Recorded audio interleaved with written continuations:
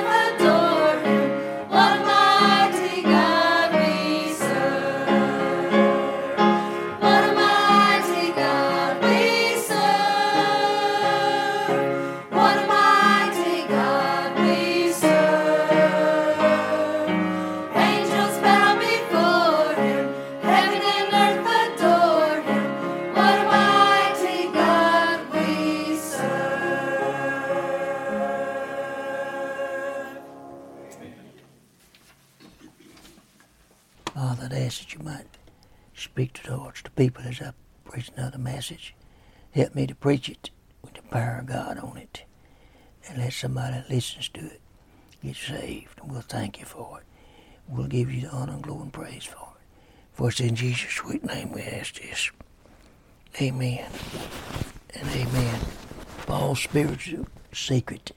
Acts chapter 9 verse 6 says, And he trembling and astonished said, Lord, what would thou have me to do? And the Lord said unto him, Arise and go to the city, and it shall be told thee what thou must do. And this is Paul, in Acts chapter 9. He was fixed to be told what to do and how to do what to do. And that's what we need to listen to. We really need to respond to the gospel. We need to know what God wants us to do. And whenever we respond to the gospel, we need to thank God that we can do it. In Acts chapter 9, verse 6, I'm going to pick up the reading in verse about 1 of this chapter 9. Saul, yet breathing out, threatening and slaughter against the disciples of the Lord, went into the high priest and desired of him letters to Damascus, to the synagogues, that it be found any of these way, whether they were men or women, he might bring them bound into Jerusalem. And as he journeyed, he came near Damascus, and suddenly there shined around about him a light from heaven, and he fell to the earth, and heard the Lord saying unto him, Saul, Saul, why persecute thou me? And he said, Who art thou, Lord? And the Lord said, I am Jesus whom thou persecuted. It is hard for thee to kick against the pricks. And he, trembling, and as the sternest said, Lord, what will you do? And the Lord said unto him, Arise, and go into the city, and it shall be told thee what thou must do. And the men which journeyed with him stood speechless, hearing a voice, but seeing no man. Saul arose from the earth, and when his eyes were opened, he saw no man, but they led him by the hand and brought him into Damascus. And he was 3 days without sight, and neither did he eat nor drink. And there was a certain disciple at Damascus named Ananias, said unto him, said the Lord in a vision, and said to him, said the Lord in a vision, Ananias. And he said, Oh, I am here, Lord. And the Lord said unto him, Rise and go into the city, street which is called Straight, and inquire in the house of Judah for one called Saul of Tarsus. For behold, he prayed, and had seen in a vision a man named Ananias coming in and putting his hand on him, that he might receive his sight. Then Ananias answered, Lord, I have heard by many of this man how much evil he had done to thy saints at Jerusalem. And here he has authority from the chief priest to bind all that call on the name. And the Lord said unto him, Go thy way, for he is a chosen vessel unto me to bear my name before the Gentiles and kings and the children of Israel. Verse 16, underline it. For I will show him how great things he must suffer for my name's sake. Ananias went his way and entered into the house and put his hands on him and it said, on him said, Brother Saul, the Lord, even Jesus that appeared to thee in the way as thou camest, has sent me that thou mightest receive thy sight and be filled with the Holy Ghost. And immediately there fell from his eyes as it had been scales, and he received sight forthwith, and arose and was baptized. And when he had received meat, he was strengthened. Then was Saul certain days with the disciples which were at Damascus, and straightway he preached Christ in the synagogues, that he is the Son of God. Boy, I want to tell you something. Paul got filled up with the gospel that day. God was speaking to his heart. So, Paul's greatest among Christians of all ages, what was his secret? Was it love for the word, or righteousness, or hatred for unrighteousness? Was it his education, personality, his ability, or abundance of labors? None of these. It was submission. Number one, submission to a person. Lord, what would they have me to do?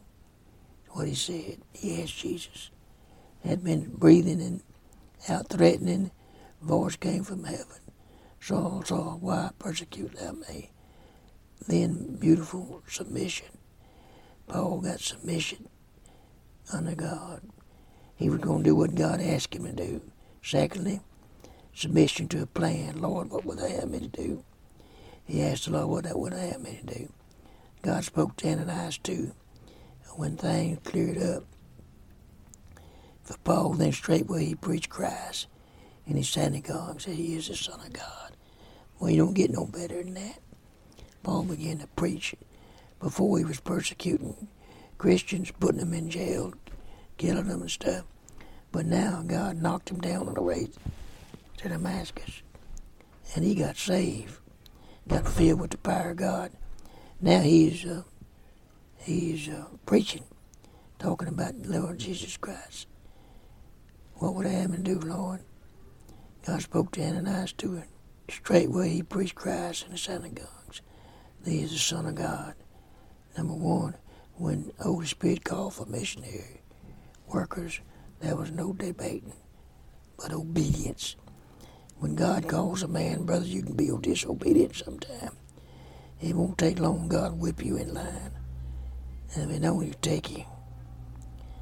Secondly, when plan called for Paul to suffer, he was ready to Philippi. He wrote that I may know him and the power of his resurrection and the fellowship of his suffering, being made comfortable unto his death. Philippians 3:10. He was ready. When called on to lose reputation, hear him in 1 Corinthians 4:9-10. We are made a spectacle to the world, and to angels and to men. We are fools for Christ's sake. And that's what you need, to be a fool for Christ's sake. You need to fall in love with Jesus when you get saved, and follow him and do whatever he asks you to do. He won't be, well, you can't do it because he'll give you the strength to do it. When I built the first church, I pastored for 14 years in Junction City, Arkansas. Small town of 700 people. We was running 150, 200 people every service. Built 2 nice buildings, bought 3 acres of ground, and it was paid for. So I want to ask you this. They paid it off right after I left it. And when God calls you to do something, don't worry about it, you'll do it. God will take care of it.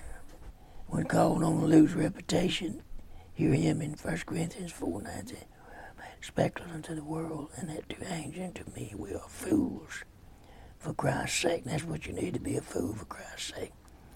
The fourth thing, God's plan called for bearing burdens. I say truth in Christ, I lie not, my conscience also bearing witness in the Holy Ghost.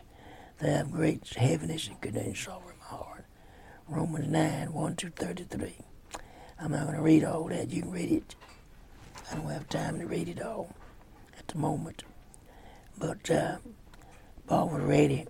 God's plan called for bearing burdens, and he was fixing to bear a lot of burdens on a lot of people. And that's what us preachers got to do sometime, bear a lot of burdens. People don't understand what a pastor goes through. 14 years building a church. I've been cussed out, sent to hell, and everything else, because some people didn't like my preaching. But I kept preaching, raised my kids, took us in school, didn't beat around the bush about it. We got stuff done. The church was on fire for God. They stayed on fire until they got a preacher that didn't witness, wasn't going to witness, didn't want to witness, didn't know how to witness. Third thing, a submission to a power. I can do all things. Boy, I like that. Power in face of great odds. Didn't know a soul when I moved to Junction City, Arkansas. And within a year, everybody knew me around there, within 25 miles. I had one of my pastors' college, Shreveport, Louisiana, Bible college over there I went to for a little while. So one of my old members in church stayed at his house one night, preached for me. He told me, he said, "Brother Jackson, I'll never be able to run about 25, 30 people. He don't have the mentality to pastor a bunch of people." But you know what? God fooled him. I never asked him to come back. When that man told me he said that, I said, I can't believe that man said that about me. I left that college because the man that was teaching me, the preacher, was teaching me how to build a church. Never built a church in his life. His brother built churches, and he worked on his brother. He had a big desk and sat back and helped his brother. And I want you to know, I just told him I didn't want to come back. I never did go back to that church. I was going to write them. They made us read the whole book of Acts and bring it to them in tapes, give it to them, and they was going to grade us. And then they wanted us to write something, thesis, on the book of Acts, what we thought of it, something there. And when I got up, about 15 preacher boys was teaching, and told them I wanted to write on the Holy Spirit, and they didn't let me finish. They started laughing at me, and it upset me, made me mad. And then he got through laughing at preacher. Said, "Brother Jack, that's a big subject. You'll never get through writing on that." And I said, "Well, you didn't let me really understand what I was going to write on. I tried to tell you, but you start laughing at me. And these idiots over here start laughing at me. I was going to write on the power of God. When God filled me with the power of God in the woods, when he called me to preach. But you don't know nothing about that, because I doubt if you filled with the power of God. And these boys don't know nothing about it, these preacher boys, because they are sitting on other preachers, and they ain't doing nothing but sitting there. They don't even know how to win some people to Christ.